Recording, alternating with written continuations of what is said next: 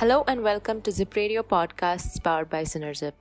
I'm your host Madhura, and in today's episode, we are going to talk about low-code, no-code technologies in the insurance industry. I'm joined today by one of our regular guests, Vinayak Zogrekar, who is the CTO at the Synerzip Prime Group. Joining us along with Vinayak is Gary Kay, who is CEO at Synerzip Prime Group.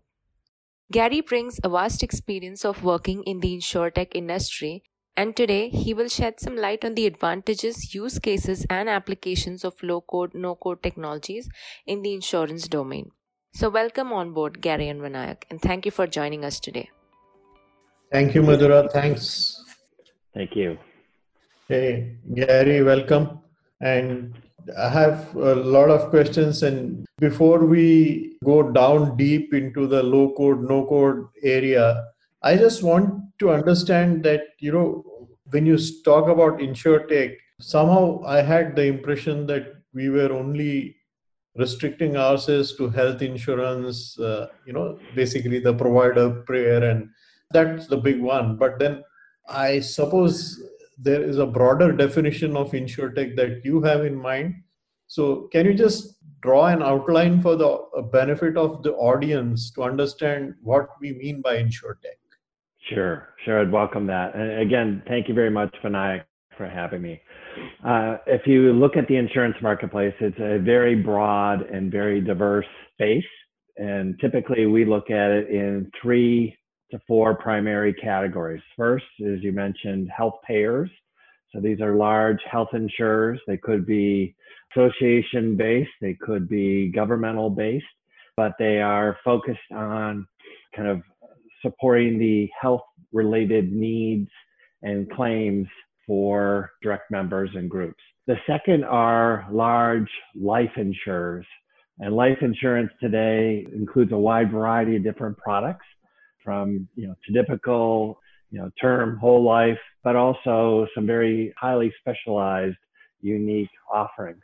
From there, you move on to specialty insurance, and this is while it seems like a small category, it's very large. It covers everything from title insurance to director and operators insurance, etc. And then the last category would be property and casualty. Most are familiar with home insurance, homeowners insurance, or title insurance, or automobile insurance. Right. Yeah. So that's a good summary. Now talking about the topic that we have, so the low code, no code technology that we are so familiar with, which means in my understanding, there's someone who is an expert in a particular domain who has a good subject matter expertise, but he may not be a programmer. And such a person wants to use his subject matter expertise to build a solution quickly without having to depend on a developer. Then he would be able to use this low code or no code approach to quickly put together a solution that works, and he can actually deliver something that is of value to the end customer. So that is my very high level 10,000 feet understanding of this low code, no code. Now in this, first of all, does this impact, now you talked about all these areas, is there one area that is impacted more or is a better candidate for low code, no code as compared to some other areas? Like, for example, life insurance as compared to health insurance, as compared to maybe property insurance. So is there any specific area that is likely to benefit more from this? Yeah, I'd like to speak to one of the points that you mentioned earlier, Vinayak, and then I'll come to your question. First, low code has huge promise for the insurance industry. With it, domain experts, so those that are most familiar with their business, can be significantly involved and active contributors to articulating needs, requirements, prioritizing the requirements, and even contributing to kind of building out a solution. But there's still high value in involving those from a systems development perspective, those that have familiarity with development methodologies and process that will help to ensure a system that functions correctly at conclusion. In terms of opportunities and fits within the industries, we have found basically really little to no limits for low code in serving the wide brand of or range of industry segments that I mentioned earlier. Typically, most organizations begin with a smaller use case to kind of, in essence, build expertise and familiarity with the low-code platform, and then from there branch out. A good example of that might be an insurance company that might have multiple legacy administrative systems that they have taken on over the course of years through acquisitions. Each of these admin systems reflect policy rules that are often difficult to migrate to a new system. So they in essence, need to exist in the existing admin system. But that admin system may not have kept pace with business needs. And so with low-code technology, a first use case might be to use the low-code platform to aggregate data from multiple legacy administrative systems, bring value very quickly to a customer service function, for example, while growing experience within the IT and business area. So I have two questions coming to my mind. The first one is that you said, Gary, that you still require some inputs from a development team. It's not just purely the subject matter expert. Now, if my plain understanding at the layman's level was that low code, no code basically means that we don't need developers because they're so hard and so expensive. So now if we're still going to be dependent on developers, then what's the difference is a question that I have. And after that, the second question is that you're talking about integrating variety of administrative platforms, and this sounds more like lifting and heavy data work as compared to my understanding was that low code, no code would be something more to do with nice looking forms and things like dashboards that you can quickly put together. But there seems to be much deeper heavy lifting of integration of different platforms also involved here. So am I going off there? So first, let me pose the first question again. Why low code? I mean, if you're still going to need developers. Sure. So low code is typically can be defined as a platform rich in functionality that through configuration can be used to rapidly create enterprise level applications, right? And different low code vendors offer different levels of functionality and capability. But those that we are most experienced with are rich in significant functionality.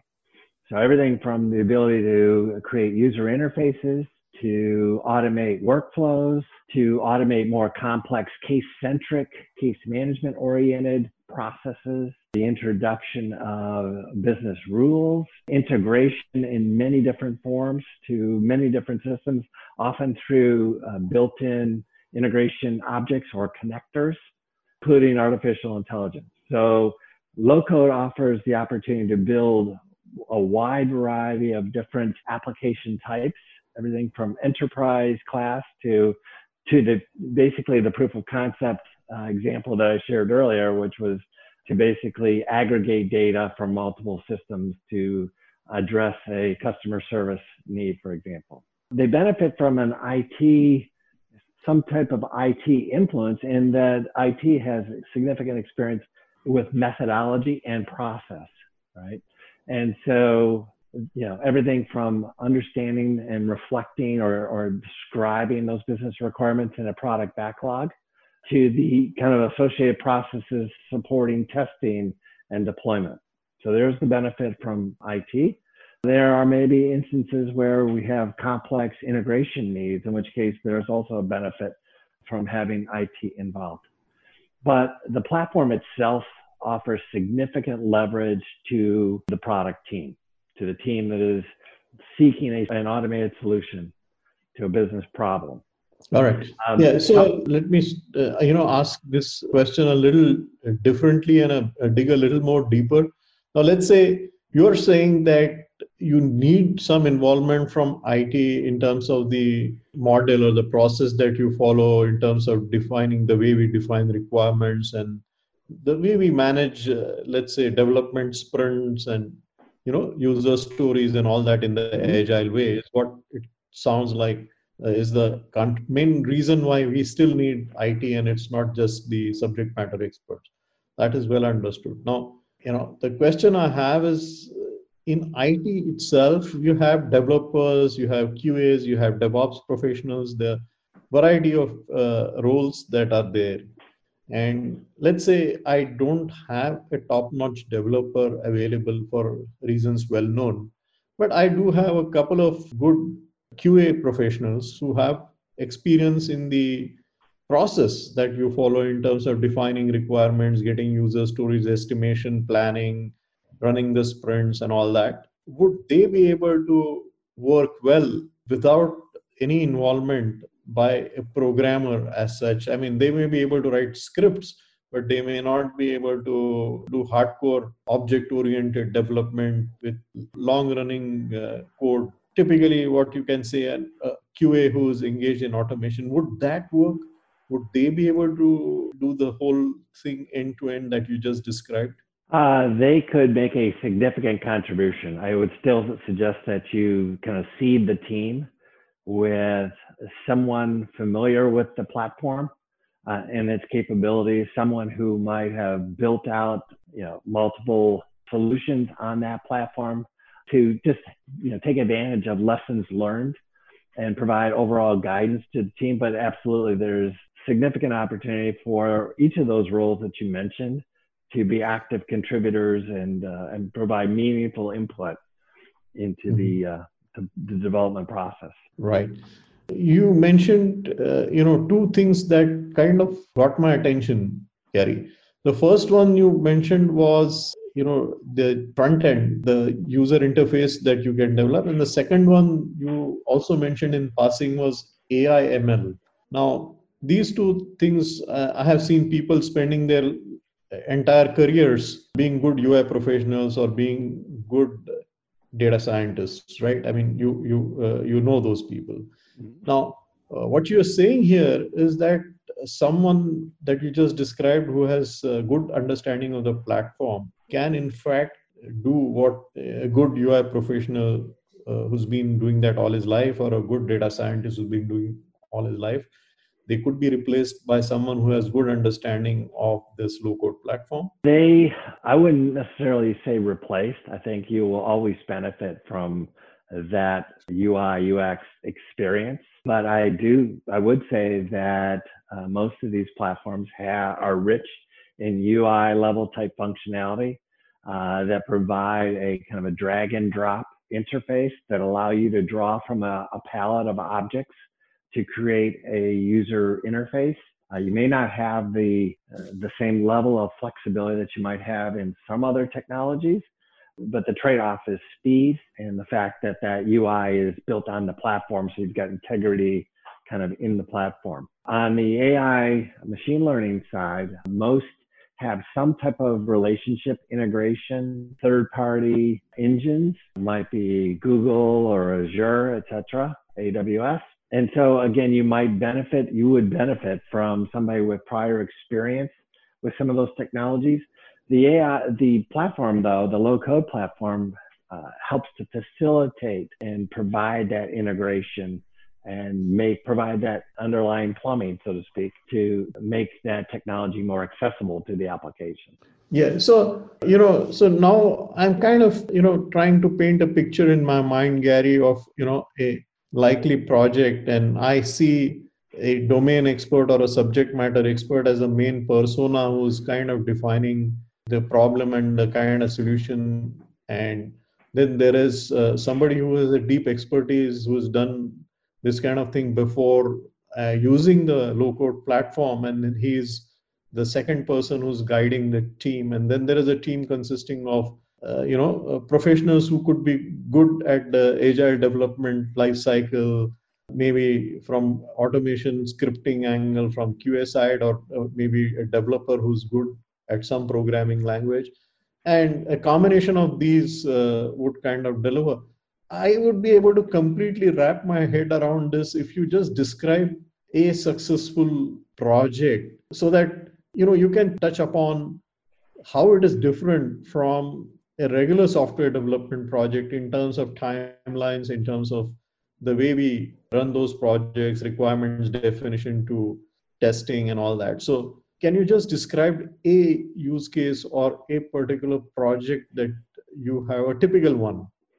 Yeah, well, it's hard to kind of identify a typical one, but let me give you three kind of what I often refer to as macro use cases for this technology, ways that you can leverage low code for the benefit of your business. The first are building out enterprise class applications, right? So while the platforms vary, those that we are associated with have kind of what we refer to as the full stack, right? It has everything necessary to build out a customer facing, a user facing application, everything from user interface to business process management, to business rules, to case centric capabilities, to content document management, and then third party connectors that allow you to extend to other applications, whether they're legacy or commercial. So you can build out in a very rapid order, full scale enterprise applications. You can also use low code to complement an existing system that you might have. For example, the advent of COVID-19, we're now faced with the challenge of bringing our employees, our team members back to work. Well, there are very, very few systems that support that functionality.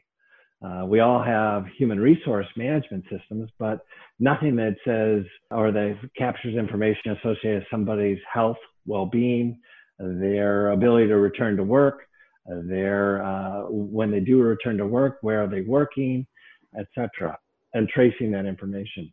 With low code, we can essentially complement our human resource system with that additional functionality in very short order. And then the third macro use case is we may have a business function that relies on 2, 3, 4 other systems. It could be admin systems, claim systems, internally developed systems, whatever. But with the low code capability, we can in essence kind of orchestrate the process that involves those 3 or 4 systems. So I shared earlier a use case that many have begun their low code journey with, which is really aggregating data. One large insurance company grew through acquisition. So over the course of time, they acquired something in the neighborhood of 22 different policy admin systems. And again, each of those policy admin systems reflects client or member data. It reflects the nature of the policy, the associated rules of that policy. And many of these systems are very expensive and complicated to migrate. So what this organization elected to do is to retain these legacy systems, but to use low code to, in essence, capture information, member information from each of these 22 legacy policy admin systems and present those on a single pane of glass to their customer service function. So in essence, simplifying and bringing value to the business while managing risk and cost technology side. We also have clients that are frustrated with the functionality that's available in today's kind of commercially off-the-shelf packaged software. In many cases, those packages were built based on requirements of a client somewhere, sometime, but they may not reflect your needs, in which case you're looking for something that might best fit your functional requirements. And that's a great opportunity for low code. So with low code, you can cost effectively provide a highly tailored solution that specifically addresses, a client's or a organization's needs in a very cost effective manner. Right. Yeah. So this is a good description, and for any application that I would say that requires integration of different kind of platforms at enterprise level and applying business processes and rules, and then bringing it all together to make sense, bringing uniformity to the variety. That variety could be a reason of multiple acquisitions, or it could be a reason, different brands of software got bought, or different packages or solutions were bought by different people at different points in time. And finally, you are having left holding this, and then you wonder how we can bring it all together. And that's when you would reach out to.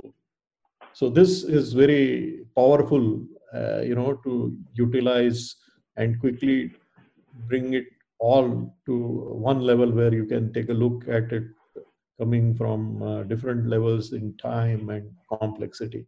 So that is a good summary. Now, I have one question that, when we start anything of this nature in the traditional way we thought about, whether it is enterprise or the complement or the orchestration kind of use case, we need some kind of architecture. We have some kind of best practices. We have design patterns that have evolved over the years. And, we need some level of, you have some picture, some diagram, and then an architect can walk through those and tell how you're going to accomplish that to a probable developer. So you do have such an involvement by an architect level person?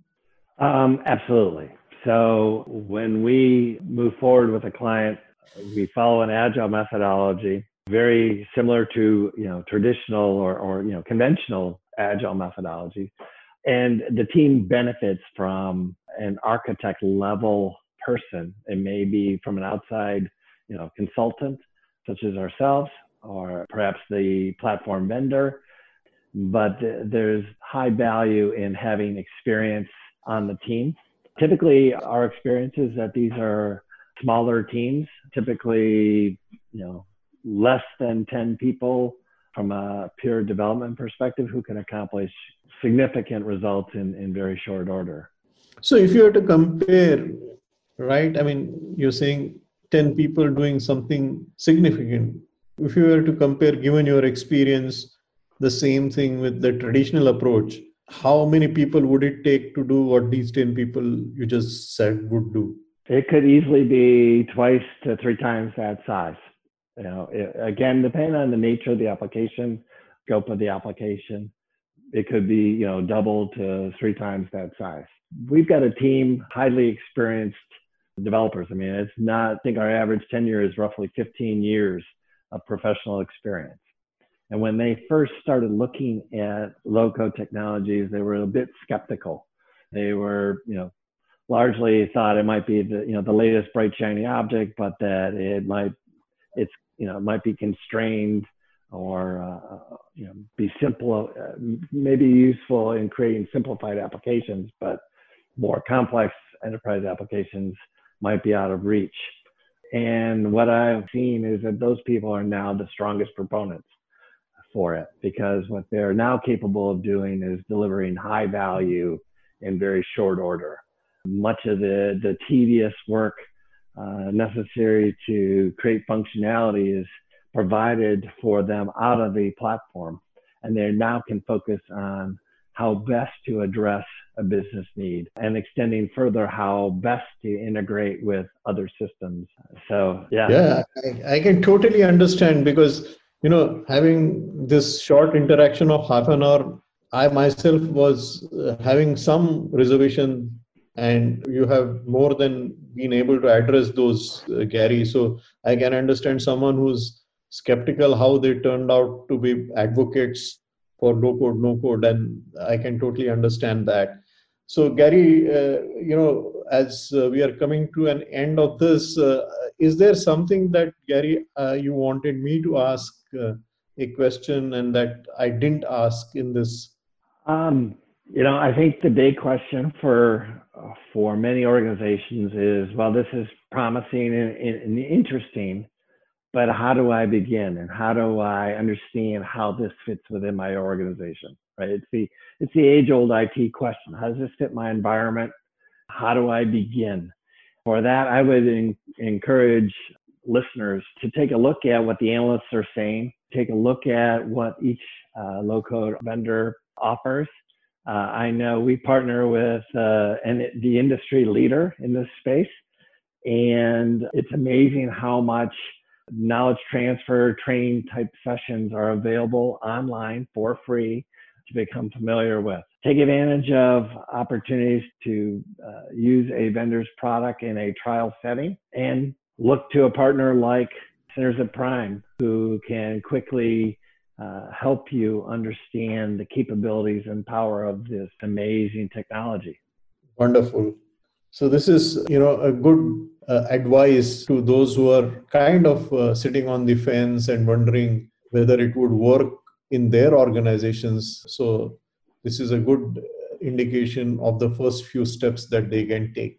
Very useful advice. Thanks a lot, Gary. Thanks for coming here and sharing all this information. So valuable, so helpful. Thank you again. Well, thank you very much, Vinayak, for having me. This has been an interesting conversation. And thank you everyone for joining us today. If you are looking to accelerate your product roadmap, visit our website www.synerzip.com for more information.